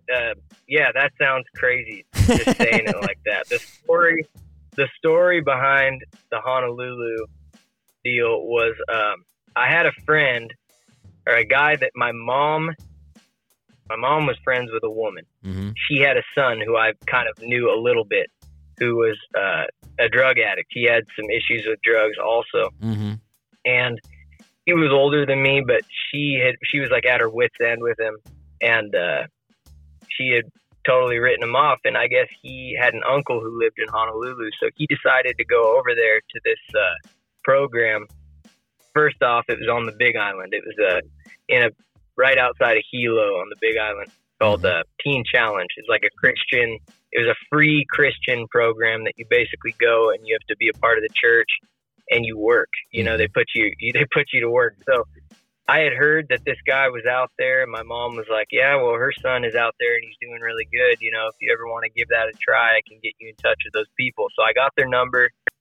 I got in touch with them, and they were like, if you come up with the plane ticket, we'll accept you into this program. So I got that together. I got a ticket out there, one-way ticket, and I went to this program, and it was a little shack out in the middle of the jungle in Puna, which is like a rural area outside of Hilo on the Big Island. And they just put our asses to work. Basically, they would, we did a bunch of masonry. They'd have us do all kinds of different jobs. They'd be like, here's a huge field, and we need you guys to clear this whole field today, and go out and do it. One hand, it was really good for us, because it got us to sweat and to busy work hands, and to really kind of, exactly, man. And so anyway, I was out there with this guy, Colin was his name. I won't say his last name, Colin. I hope I'm not putting you on blast here, but I was out here with this guy, and eventually, the goal was this program would graduate you to a place in Honolulu. So I got real sick of this place. The living conditions were not good. There's cockroaches and rats in our beds. It was just insane. And so I decided to leave. So I was homeless on Big Island for a while. I ended up scrounging up enough money to get a plane ticket to Honolulu on the next island over, and went into a Salvation Army program. I was there with Colin, my buddy, for a while. And after about a year and a half of being there, that's when I left. And I was like, that's it. I'm going to get a job, and I'm just going to bum it out here on the streets until I can get myself into a place. And so I got this job. Long story short, I got this job passing out flyers for a shuttle company. It was this super weird, kind of nefarious shuttle company. And the guy would show up like twice a day, and he'd load us up with flyers, huge stacks of flyers to pass out. And I mean, I didn't own a pair of shoes. I just had some shorts and a t-shirt and a backpack. And this guy would be like, you want to work? You know, you go recruit young guys to work for him. And so we just passed these things out all day and keep track of our hours. And at the end of the day, he'd come and hand you a stack of cash, you know, and it was like not great money, but it was enough to get beer and whatever else. And so that was the story behind that. But I did that for a while, and it kind of financed my whatever while I was over there living on the streets of Honolulu. It sounds like low input and not too much as far as connection there. It's not bad. It's like you said, if you're a young guy looking for some carryover money, it might be all right. Yeah, if you're just looking for some money to feed yourself and to party while you're crashing on the beach, that's the job for you, man. There you go. Well, but it was, it's crazy, man. I look back on some of the different, periods in my life that I've had and things I've been in. I want to write a book someday just about those things, because I've got stories. I've just got crazy stories, that you wouldn't think were all from the same person's life. You know what I mean? Very disjointed. Weird things. Yeah. Well, I mean, now a big reason that you got sober and you started focusing more on music is, like you said, you brought her up earlier, your partner Jody. You met her at Bandit Town, which is a festival there in California, and she was doing tattoos. In the dining hall. She's a great tattoo artist. I've seen some of her work out there on the internet. Very impressive. Oh, yeah. And I heard she did a little rooster on you at the time as far as the tattoo. Yep. And I got to ask, since you've been with her now several years, how many Jody specials do you have on your body now? Man, I've got a good amount. I mean, Jody quit tattooing and closed her shop and everything to move out here where we're at now in Texas, to focus on managing music full time and singing with the band. And that's what we've been doing since. But before that, I worked at Jody's tattoo shop with her, just kind of helping her out. And one of the perks was I would get tattooed, pretty frequently. So she did eagle on my chest that I really like. It's one of my favorites. She did some roses on my ribs. I've got a whole bunch of Jody. I always tell people that the Jody tattoos are the good tattoos that I have. Yeah. All the other ones are just ones I collected over the years from friends that learned in prison or whatever. Well, now you mentioned, I mean, she sings in the band. She helps write. She manages. How long did it take you to realize that she was a great singer and could co-write songs? Like, when did that come along, sort of, in you knowing her and you thinking, you know what, she needs to tour with the band and whatnot? When Jody and I met, we kind of immediately shared that love for music, and I was kind of immediately aware that she was a good singer, and had good songs and good ideas for songs. And it was always a part of our relationship. And then after a few years, we really she was already kind of involved in it in a way, and helping me with things, and really gave me direction, where I had no direction. I knew I wanted to make country music, but she really helped to kind of focus where the direction of this music was going and everything. And it was a really natural progression. You know, she just kind of became a part of it. And then before long, it was like, it made sense just to have her be, you know, full time. Nice. A part of it, because it was what we were working on. Nice. So I heard you say that the song Don't Push Your Luck, which a great song. It's one from back in the day there. It was originally on the first EP that you put out. I heard that song, you said, like, that was the first one that you felt was a good one. Like, when you wrote it, you were like, man, this is good. What made you think that about that song? What could you tell? What was different there? You know, I think that one, you know, as far as that was like one of the first songs, one of the first ones that I actually liked that I wrote, definitely, you know. And now I look back and I'm like, that was a very early, you know, first take at writing country music for me, you know. And I written that song, I think, a couple years before I recorded it even. But, you know, I liked it because it was, in a weird way, I look back on the writing style and I'm like, I would have done this different, and this different, and this different, you know? Yeah. But I look back on it, it was honest. That was it. It was just kind of talking about a little bit about my life and my story, and like in a kind of weird way, just kind of what I'd been through and where I was at, you know? Mm-hmm. So I liked that. I also liked just the way it turned out. You know, we recorded it and I wanted it to sound kind of like a Merle Haggard song, and we captured that recording, and I was just happy with it. You know, it was the first thing that I had made that I was kind of happy with. So, you know, so that's that EP there. I actually get, like, you know, it's funny because I was talking about the California punk. I actually get a little bit of like social distortion from that song. Like, it has, because I mean, I know they've gone really? They've gone in that route on a couple of their songs in their later years, not obviously in their earlier stuff. Sure. But I get just a little bit, like, it has that edge in there. It definitely has, you know, it's like you said, that connection between punk and right. It's got the edge of basically, you know, don't push your luck. You gotta, you know, you gotta go with what you got right now. But it definitely it definitely comes out sounding great. And you mentioned it as far as sort of changing your sound, evolving. What do you think has changed the most? I mean, since Don't Push Your Luck, you know, you've had 3 full-length albums. What's evolved in that songwriting? What's changed? How do you look at it? Are the biggest changes that you look at differently now? Oh, you know,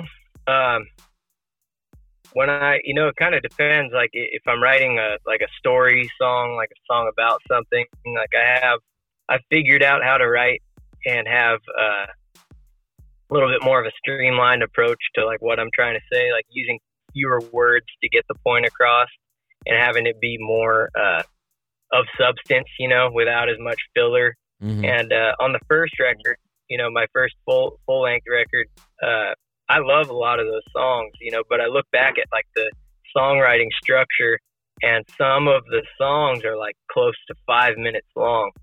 And I think that was because I was trying to tell a story, but I was trying to fit so much in like, you know, 3 or 4 verses. Whereas now I would go back and I would maybe kind of edit that down and condense it to like 2 strong verses, mm-hmm. you know, less is more type of thing. You know, Mm-hmm. That's one thing I've learned how to do, a little bit of self-editing and condensing, like, you know, in my songwriting as I've gotten older and just written more. Yeah. And still I hear stuff that I wrote, you know, 6 months ago, and I'm like, man, I need to fix that or this or that. It's kind of like a always evolving thing for me. Oh, for sure. It's both. You know, you go back. It's funny. I think it's with a lot of things. It's with any craft. You go back and you look at the earlier stuff, and some of it you think, oh my God, I can't believe I did that. Why did I do that? But then at the same time, right. You see other stuff and you're like, man, that was awesome. I need to do more stuff like that. I came up with that. That was good. Like, you know, like. Yeah, that's so true. But now, right now on Spotify, your number 1 song is Rollin On. Obviously, you love all your songs. So, they're your songs. I get it. But, like, can you see when you see that song as number one, you're like, yeah, I get it. I get why people gravitate towards that one. I do, honestly, for that one. Yeah, that song, because I remember writing that song, and then when we recorded it, I remember the feeling that I had, and I had this kind of, like, just visceral, like, feeling about that one. Like, it really came across, all the instrumentation. That song is just kind of tough. Mm-hmm. It has this tough feeling when it comes in, and I was happy with the vocals on it. I was happy with kind of what the song was about to me, as far as just being fed up with the way things were and moving on from it, right. And I think a lot of people kind of just resonated with that, and it also has that kind of anthem-y chorus that you can sing along with. For sure. So it makes sense to me, and I'm really glad that people have gravitated towards that one, because I love that song. I love playing it. Definitely. Well, now, talking about your songwriting, the other day, I was reading an interview with one of the artists who I really love, current artist, Benjamin Todd. And in the article, he was asked, the interviewer asked him, whose music or current musical artists do you really admire? Who do you admire their songwriting? And in that article, he actually says you're one of the artists that he said he really admires the songwriting. That's awesome, man. I'm going to go out on a limb and guess that that's mutual admiration as far as his music as well. Sure, definitely, man. Yeah, definitely. When you were talking about some of those jobs that I had worked, I did plumbing. I worked for a friend of mine who was a plumber. And I would just go crawl under houses for him, and I'd do like the stuff that he needed help with that didn't take any real skill, But one of the bands and groups that he had always playing on that job site was Lost Dog Street Band, and some of Ben's stuff as well, And just his songwriting.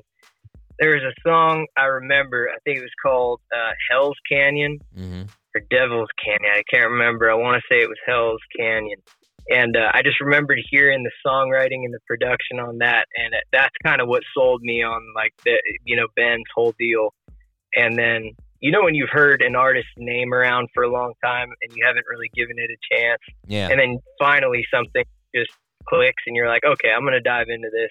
And that's when I started kind of listening to his lyrics and his honesty in his songs about his story and everything. And the dude's the real deal. Like, he's got a really gnarly story, and he's been there. He's lived that stuff, and that's something that I can relate with. It's just honest, and I appreciate that. So we hopped on a phone call a while back and just kind of talked about all that stuff. And he's a cool dude. I like Ben a lot. He definitely had. Hit the emotion in his voice. That's one of the things that I love about his music is. It's in there, it's on a layer before you even get to the lyrics, and then it connects with obviously the lyrics as well. But another guy, sort of, I would say similar as far as the emotion and the voice that you got to spend the night with, playing songs the other night. I saw on Instagram was Tyler Childers. You were both at the Grammy Museum there for a documentary. They called us Outlaws. And this documentary it's going to be basically documenting outlaw country from the 70s with Waylon and Willie to current day. So can you tell us like what your part was and what you're going to be sort of adding to that film? Yeah, so that's from what my understanding was, basically they had finished most of the filming for it, and I think there was like a final episode they were working on, and then like a follow up to it that they were finishing. And our mutual friend from the people who were making it, and mine, Shooter Jennings, he basically put us in touch, and he was like, I think you'd be a good person to talk to and to kind of be a part of this in some way. So he invited us to be a part of this show, the showcase for it, with Tyler and who else was on there? It was John R. Miller and like some other guys like that. Mm-hmm. And it was pretty crazy to get to have Jesse Coulter there. That was insane. Yeah. But we got linked up basically from Shooter. Like, he's just such a good connector of people, such a humble, kind guy. He put us in touch, and then Eric, the guy who's the whole head honcho of the thing, he basically was like, "Hey, we want to do like an interview for you," and we sat down and did some things. And so I'm not sure exactly where it's at or what capacity I'm going to be in it, but I know that there should be something in the works with that. So from what I'm excited to see whatever they put together. From what I could see on the internet, it seems like it's supposed to be out sometime this year, so sometime in 2023. But that's all I could find. That was the most I could find on it. So hopefully, it looks like an amazing series. It's gonna be really cool, man. Just getting to see the little bit that I did at that premiere, is really cool, and they've got a lot of good. People a part of it. So I'm excited to see, what the whole series looks like, Yeah. Well, now, while we're waiting for the documentary and while we're listening to My Kind of Country, our live at the Catalyst there, are you in the works of any new studio material, or is that down the line further? Yeah, I've got a whole record's worth of songs, and we plan to be hopefully hitting the studio this year. Not sure if that's going to happen, but I'm always writing. Always, if there's the record's worth of songs and I write a better song than one of these songs, that song might just get knocked off the list. So I'm just going to keep writing and keep stacking those songs and making sure that whatever we do is going to be. I want it to be the best record that we've ever made. That's kind of my goal for the next one, and to, wherever or however we record it, I want it to just be the most hard-hitting record we've ever done. So that's my plan. I don't know when it's going to be, but I know it won't be too long in the distant future. Nice. Well, I got two other things before we let you go. The first one, this is just really cool for you. Here in 2023, in August, you're getting to go to England. That's Now, is that the first time? First time, man. I've never been overseas, and so that'll be our London show is sold out already. Awesome. And we've got another one in Swansea and another one in Birkenhead. And I've never been over there, so I don't know exactly location-wise where those are in relation to each other, but I'm really looking forward to getting there. And we're doing Europe this year for the first time. We're going to be doing Belgium, the Netherlands, Spain, France, and England, I believe. Nice. If I'm leaving anybody out, I'm sorry. I got to look at the calendar again. I'm pretty sure that's it, though. Europe brings the love for country. They have a strong love for it, man. They do, yeah. They just they've always been big supporters, like online and whatnot, buying records from us. So I'm looking forward to getting over there and finally bringing a show for those people. For sure. Well, the last thing I wanted to say, I saw this cruising through all the pictures, got a lot of fun things on Instagram, and I just saw this one, and I had to ask about it. How's Tater and JoJo? How are they doing? Oh, Tater and JoJo. They're good, man. They're good. They just were. There are little barn cats that just showed up on Christmas, actually. They showed up, and we were having a crazy storm where it was like, 15 degrees. It was really cold. Yeah. And we were like, somebody dropped them off. They had to have. And we were like, these cats are going to die if we don't take them in. So we basically took them in, and we were planning to get rid of them after that because we have a dog named Bandit, and we didn't know how they would get along. But now they have made themselves fixtures at our house. We can't get rid of them. That's what cats do. And they get along with Bandit. They all they coexist, man. So they're doing really good. They're getting huge. Well, I heard. I think I saw actually in the comments. I think Jody actually put in the comments. She said that you're allergic. Are you guys actually allergic? I am. Yeah, I'm allergic to cats. So they're mostly outdoor. They're mostly outdoor cats. They'll come in for a couple hours here and there once in a while, but we can't have them like living inside because that all the pet dander and stuff, it'll just get my lungs, man. It'll get my throat and my lungs all messed up. Can't have that for singing. That's for sure. No. Well, but I'll suffer just a little bit of it for those cats. They're pretty cute. I was about to say it's a good thing that you took in Tater and JoJo. I'm sure they're appreciative too. They might not admit it, but I'm sure they're appreciative. They, Yeah. Cats are fairly stubborn on that one. But Jesse, I want to thank you, man, for taking the time with us today. It's been a pleasure talking to you. Yeah, you got it, Ben. Thanks so much for having me on, man. And great questions that you had. That was a lot of fun to talk with you. Appreciate it. Look forward to next time. Yeah, for sure. Listeners, make sure you go out there and get My Kind of Country live at the Catalyst. It's on vinyl. It's fantastic. We got our copy coming to us here in the studio. You can stream all of Jesse's music, or you can follow him on social media at @TheJesseDaniel. Right now, let's take a listen to Rollin On. Let's have a good time with this last one. Come on. Live at the Catalyst, right here on the Doc G Show.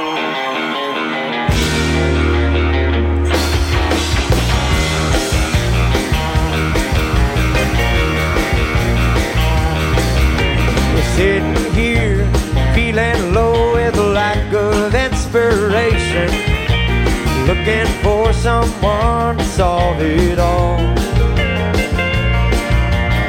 I'm tired of the uproar and all the useless information, and I can't help but hear that highway stall. And now I'm rolling on, get those wheels are going. It ain't too late, it's always the right time. Hold on, ain't no sign of slowing. Pack it up and move on down the line. Moving on.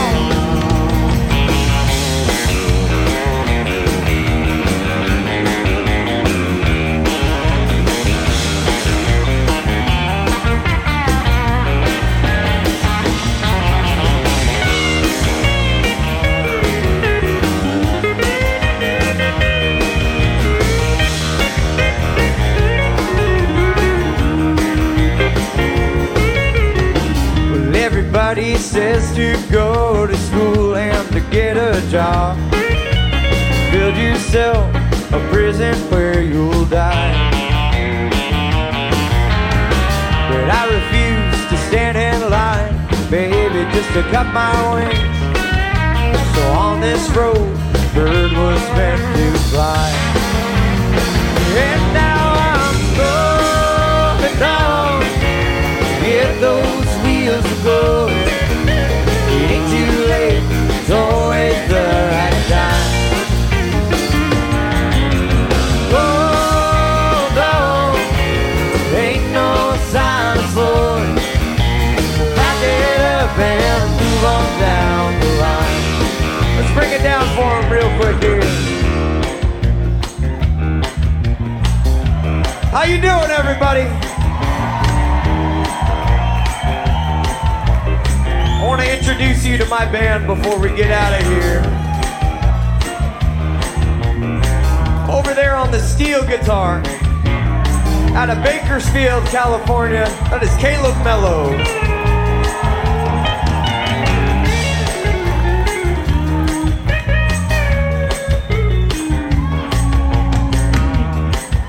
And on the bass, out of Austin, Texas, that's T-Bone Heritage.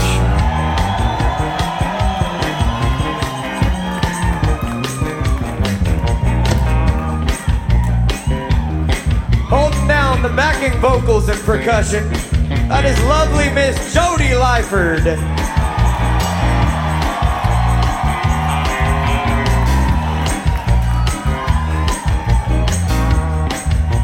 And over there on the guitar, from Austin, Texas, that's Austin Roach.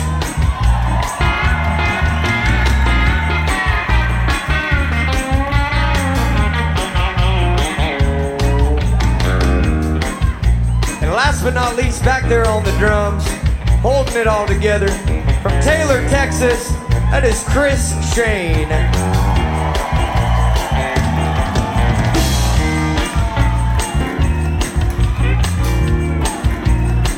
I appreciate each and every one of you coming out tonight, spending your hard-earned dollars to come see our show. I do not take that for granted, and I want you to know how much it means to me.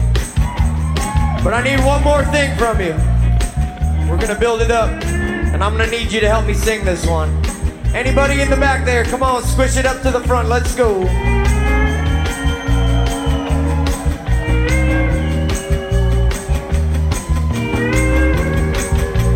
You ready for it?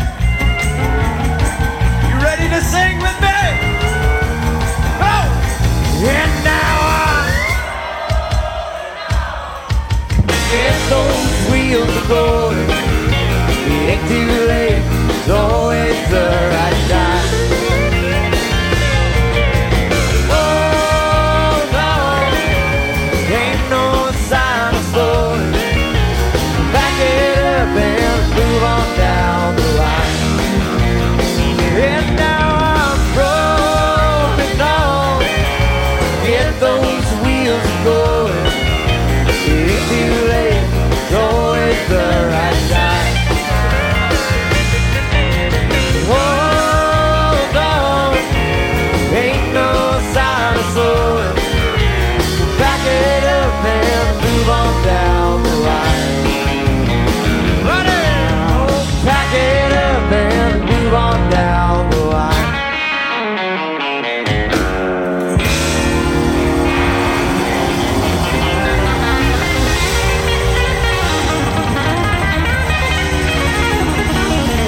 Thank you so much, Santa Cruz. My name is Jesse Daniel. Appreciate you so much. Give it up for the band. We will see you next time. Adios, everybody. Thank you.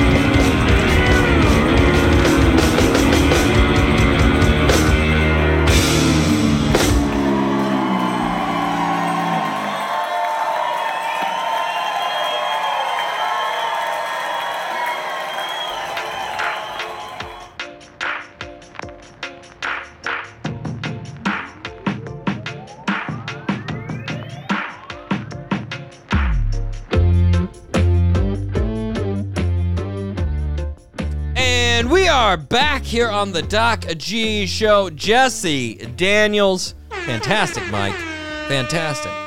You know, it seemed like he appreciated my question if he ever gets tired of talking about being an addict and having to get sober. I think he does get tired of it. But he understands how big of an impact it was in his life. You know, it's one of those things that he wants to be like, sure. I don't want to effing talk about it anymore. But he also realizes, he's like, it also sort of, it helps people. It got me where I was, that kind of deal, you know? So, but like, I just, as him, I'd be like, I don't want to effing talk about it. Talk about my music.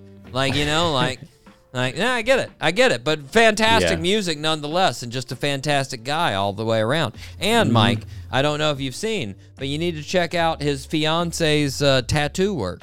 It's impressive.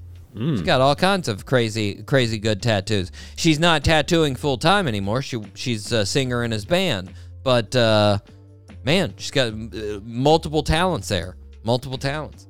Nutter Brothers. If you got time, guys, make sure get out there, check out some Jesse Daniels. Buy his album. I would put it up to the camera, but it's too far away from me. But trust me, guys, I'm not lying. It's right over there. It's right out of my grasp. Mike, we got to move on. We got to move on to the fastest growing segment in the world. Doc G Top 3. And our topic this week, Mike, was songs that remind us of summer. Now, we didn't do top 3 and just a straight top 3. I told you, let's do an old song. Yeah. Let's do a song from growing up, and let's do a semi-current song. Now, Mike, I should have known, like anything music-wise, this is way too hard for me. One song from these areas, I got honorable mentions for every single group. Okay. Every single group. So let's start with the oldie but a goodie, the one before we were born. Do you have any honorable mentions in this group? Yeah, so this would be a youth summer song for me. Naughty by Nature, Feel Me Flow. I mean, now, summer, wait. Now you're saying you ordered them in all 3, and that's what your number 3 is the one from your youth. Well, no, that was just an honorable mention. That was an honorable. Yeah. Oh, okay. So we're going before born, but that was youth, and then current. Yeah, but that was your only honorable mention? Only honorable mention, yeah. Naughty by Nature, Feel Me Flow. That's a summery song. IMO. I love it. Basically, all Naughty by Nature I'll put up there in summer. Like OPP. I mean, come on. Yeah. Hip Hop Hooray. Yeah. Come on. That's a summer song, too. Wow. Yeah, it's totally. Very agree. summer for Naughty by Nature. Mike, let's go ahead and go to the Before We Were Born. I'm going to start the Before We Were Born with my honorable mentions. This one almost got it for me. I love this song, Tommy James, Dragging the Line. Dragging the Line. Dragging the Line. I don't know if you ever heard that song. It's a fantastic one. Yeah, I don't know about that one. Is This Probably Love, though. Bob Marley, another honorable mention that almost got it. That's basically all Bob Marley's tracks. Could You Be Loved, also very high up there. Yeah. Three Birds, very high up there. Jammin', very high up there.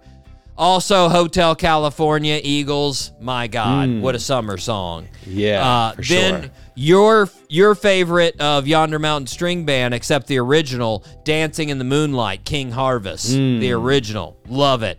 And then another honorable mention, Mike, Jerry Rafferty, Right Down the Line. Ooh.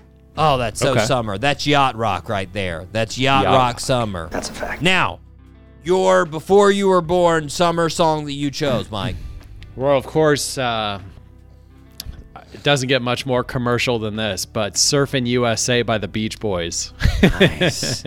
Nice, Mike. I'll be honest. It's like I said, I could put 1 million on there, and I didn't even think of the Beach Boys. I know that's dumb to say. I thought that was going to be an honorable mention for sure. No, I didn't even think of them. Now I feel bad for not even thinking about them, man. Yeah. Like, I went later. I went like 70s, even though, it was before we were born. Like, I went 70s instead of like 60s, Now, I think if I went Beach Boys, though, if I'm being honest, it would either be Good Vibrations or Kokomo.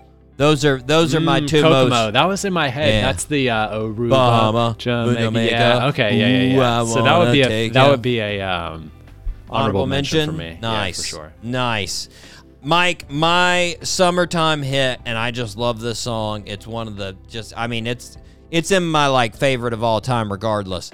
Summer Breeze, Seals and Croft. Summer Breeze. Summer breeze makes me feel fine. Oh, yeah.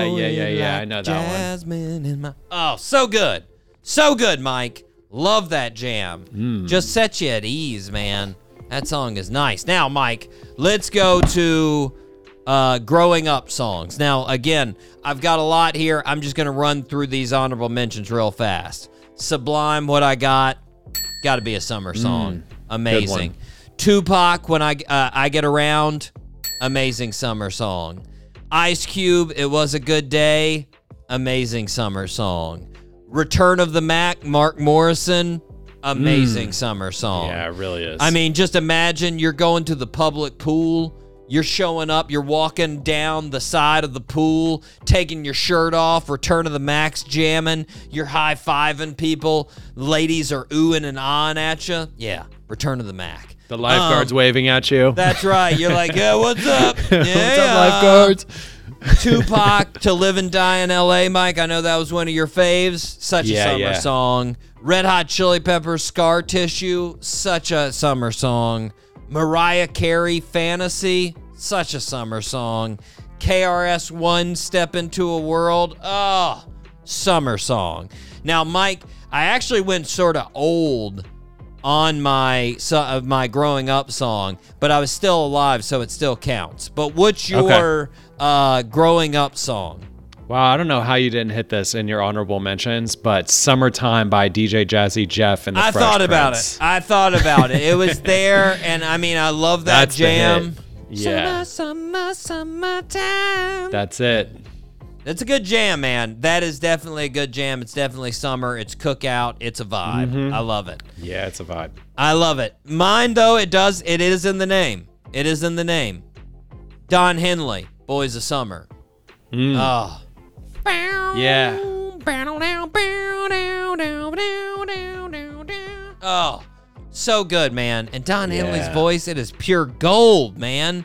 Yeah, it just makes me think. It just makes me think I'm in some, convertible cruising down A1A, the palm trees blowing, the sun's down low. You got that humidity vibe on you. You got just a little bit of a glisten from the heat. I love it, Mike. Beautiful. I love it. I paint a picture. That's art. I paint a picture.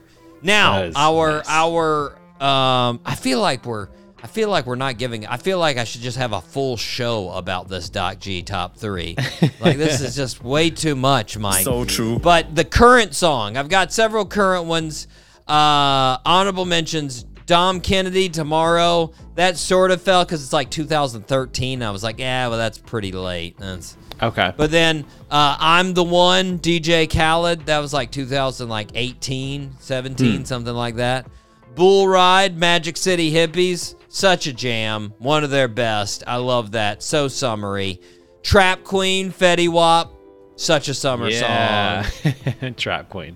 Buddy by Shine. That's a great one. And then, Mike, I'll save my my actual nomination. What is your current summer song? So I might have to, I don't know if I could play this, but the song is titled This Girl, and it's by Kung's Cookin' on 3 Burners. Hold up. Kung's.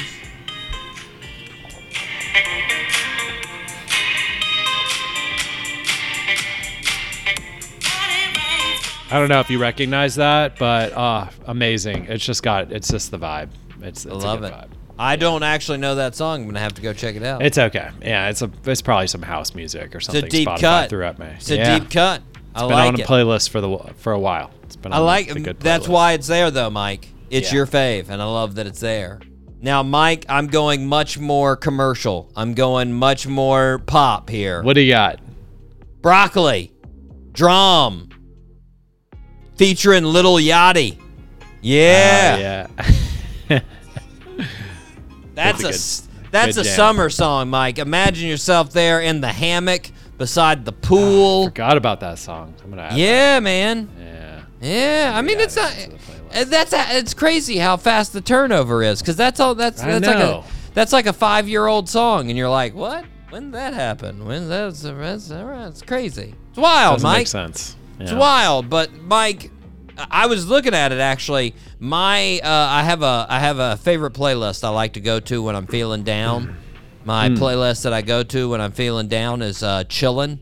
That's the title of the playlist, Chillin'. That's right. And I realized that basically everything on my Chillin' playlist is all summer songs. That's all it is. It's all summer songs. Is this your own playlist? That's my own playlist, Mike. I can recreate it if you want me to make a it's not a Spotify playlist? It is not, but you want me to make it one? Hey, I mean, if you're about it's done, Mike. I will waste the time to do it, and you will be you will be happy that I did. Send it over. I can't wait. It's all over the place, Mike. You'll be like, go. man, this is wild. This has got songs from the 60s, songs from the 2000s, all in between. But, Mike, we need to move on. We've got 2 birthday suits. But before we got birthday suits, I want to play for the listeners, just to get you hyped, just to remind you, listeners, we have got Shinedown coming in 2 days to Jacksonville. You need to get out there.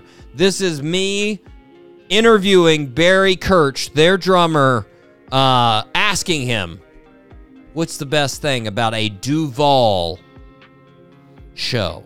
A Duval Shinedown show. Here we go. How good is a Shinedown concert in Duval County? What can people look forward to? It's going to be a massive show. This is the biggest show we have ever put together. It's huge, and especially for Jacksonville, who they haven't seen us since the Sound of Madness. Aside from maybe, Rockville and those festivals, we haven't been there. And it's way overdue. So it's a big show.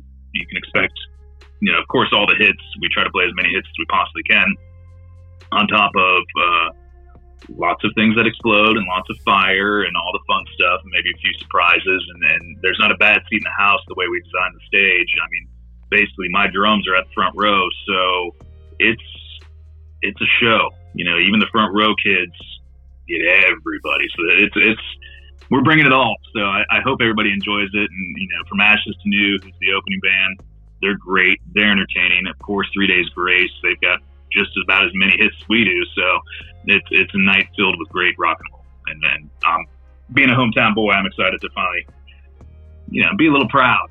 I love it. Mike, it's going to be hype. It's going to be a big show. It's going to be exciting. They haven't played in Jacksonville in 10 years. How does that happen? Whoa. They're a Jacksonville band, and they haven't played here in 10 years? That's bananas. Well, a couple years don't count, Well, yeah, you had 2 years and change that were nobody was playing. Well, there were some bananas people out there. They were doing some Zoom shows in Jacksonville, maybe. There were a couple. But listeners, get out there. Make sure you check it out. I think it's already sold out. Actually, I don't think. I know it's already sold out. So, just put your ear to the stadium if you can. Just listen to it if you can. Regardless, you need to listen when I play the full interview for our show coming up in a couple weeks. I can't wait. But, Mike, we need to move on to the last 2 birthday suits. We do. You are 23 for 40. I know you got this one. There is no question that this one is in your wheelhouse, and it's one of my favorite dudes of all time. Here we go. Born on April 12th, 1947 in Indianapolis, Indiana. Our birthday suit wearer ended up going to Ball State University and majoring in radio and television. While he was at Ball State, he started working as an announcer and newscaster on the radio station at the college. After graduating, he became a weatherman, was really known for his ridiculousness on air. After 6 years, he moved to L.A. to become a comedy writer. Bounced around with several jobs, writing for several shows, hosting a couple of them. But eventually, the scouts of The Tonight Show with Johnny Carson found him, and he started as a regular guest on the show, and he actually started guest hosting at a point. In 1980, he was given his own morning show by NBC, but it's fairly obvious the show worked better at night. So after a season, NBC switched the show to The Late Night Show. His first guest was Bill Murray. Show had all kinds of unique segments like Stupid Pet Tricks, Top 10 List, The Monkey Cam, and Small Town News. In 1993, he took over what was known as The Late Show in the Ed Sullivan Theater. Over his time hosting The Late Show, he received 67 nominations for Emmys. He retired from the show in 2015. In 2018, he started a new show with Netflix called My Next Guest Needs No Introduction. He's received the Kennedy Center Honors in 2012 and the Mark Twain Prize for American Humor, and is known as one of the most influential personalities in the history of television. Name that birthday suit wearer. David Letterman. Wow, David Letterman. David Letterman is correct. Yes. Hands down. And no offense to Conan, because I absolutely do love Conan. Yeah. But hands down, my favorite Late Show host, David Letterman. No. Hey, fun fact, I did watch a live Letterman show, and it was with Bruce Willis. I feel so lucky to have gotten to see. When was that? 2013, 2013. So it's near the end of the run. Near the end of his nice man. Yeah. Yeah, that's it's Late Show is history, man. It's amazing. Like, I love he just had such control. In his interviews, man, he's such a boss. Like, I was just telling... Yeah, he was good. I was telling one of my friends, like, because they were actually being nice to me, not giving me 1-star reviews. And they were like, dude, you ask such good questions. You're prepared in all of your interviews. I was like, yeah, I'm prepared. But, like, the improvisation that Letterman had in his interviews and the fearlessness to ask anything and to respond in any way. Like, he didn't give a who you were. Nope. You could be Oprah, which he made mad on his show. You could be Madonna, which he made mad on his show, and he was just like, yeah, I don't care. And he'd ask whatever he wanted to, And if people were acting crazy, he'd go along with it. Just like Joaquin Phoenix. When Joaquin Phoenix was acting like a nut bar, he's like, all right. I got to rewatch that interview. That was a good one. Yeah, and he's just like, I'll go with it. Who cares? Like, he's just... David Letterman is the GOAT, man. He is the GOAT of late night shows, of talk shows in general. Hats off to you, David. I do believe 7 years ago, Mike, 6 years ago on his birthday, we did his birthday suit here on the show. It came around that time. I did a top 10 for him that year. I do remember. I did not prepare a top 10 this year. Sorry, David. I was lazy. Sorry. Sorry. Mike, you are now 33. Wait, I got off. 24. 24. Sorry. 24 for 41. You might be able to get this one too, Mike. You could get a 3 for 3. Jeez. Born on April 12th, 1947 in Baltimore, Maryland. Our birthday suit wearer loved reading as a kid and attended Loyola. There we go. Loyola College, getting a bachelor. The funny part is, I put Loyola down on my notes, and I was like, you're going to screw that up when you say that on the show. And I did. Anyways, Loyola College, he graduated with a bachelor's in English. After graduating, our birthday suit wearer started working as an insurance company agent, and by 1980, he had purchased the insurance agency. At the same time, he started writing novels in his spare time. In 1984, he published his first novel, The Hunt for Red October. The book became a classic, selling over 2.5 million copies. This book catapulted his writing career and also made it so that many of his stories would make it to film and video games. His stories have evolved into extremely popular video game series like Rainbow Six, Ghost Recon, Splinter Cell, and others. His novels like Patriot Games, Clear and Present Danger, Net Force, and The Sum of All Fears were popular TV shows and films. Our birthday suit wearer is one of only 3 authors to sell over 2 million copies on the first printing of their first book. The other 2 were John Grisham and J.K. Rowling. Our birthday suit wearer passed away from heart failure in 2013. Name that birthday suit wearer. Kind of guessing, but is it Tom Clancy? 3 for 3, Mike. Yes. Yes. Nicely done. He's back, everybody. He's back. Oh, my gosh. His percentage points just went up like 8% today. He just went up 8%, listeners. I'll take it. He is now 24 for 42. There we go. There we go. Get it, Mike. Get it. I'm very happy. Very happy Thank you. right now. Happy to be here. It is fantastic. Mike, we have got some fantastic shows coming up. I can't wait for these shows. As I mentioned before, we've got Jared James Nichols coming on the show. Just a fantastic shredder, fantastic guitarist. We have got Sunroom coming on the show. And as I have already mentioned, you will hear the rest of that interview. We have got Shinedown coming on. And my goodness. That's right. The stories that me and Barry talked about. I mean, it might just be because I love Shinedown, Mike, but if you like Shinedown or interested at all, you'll love some of the things we talk about. Trust me, listeners. You'll like them. You'll like them. But until then, Mike, we got to wrap it up for the week. I've been your host, Doc G. With me, as always, the one, the only, Mikey Maximus, the Furnicus, Charette. Always a pleasure, Doc G. Thank you so much for having me. Of course. Of course. And until next week, zip it up and zip it out. Zippity-doo-dah.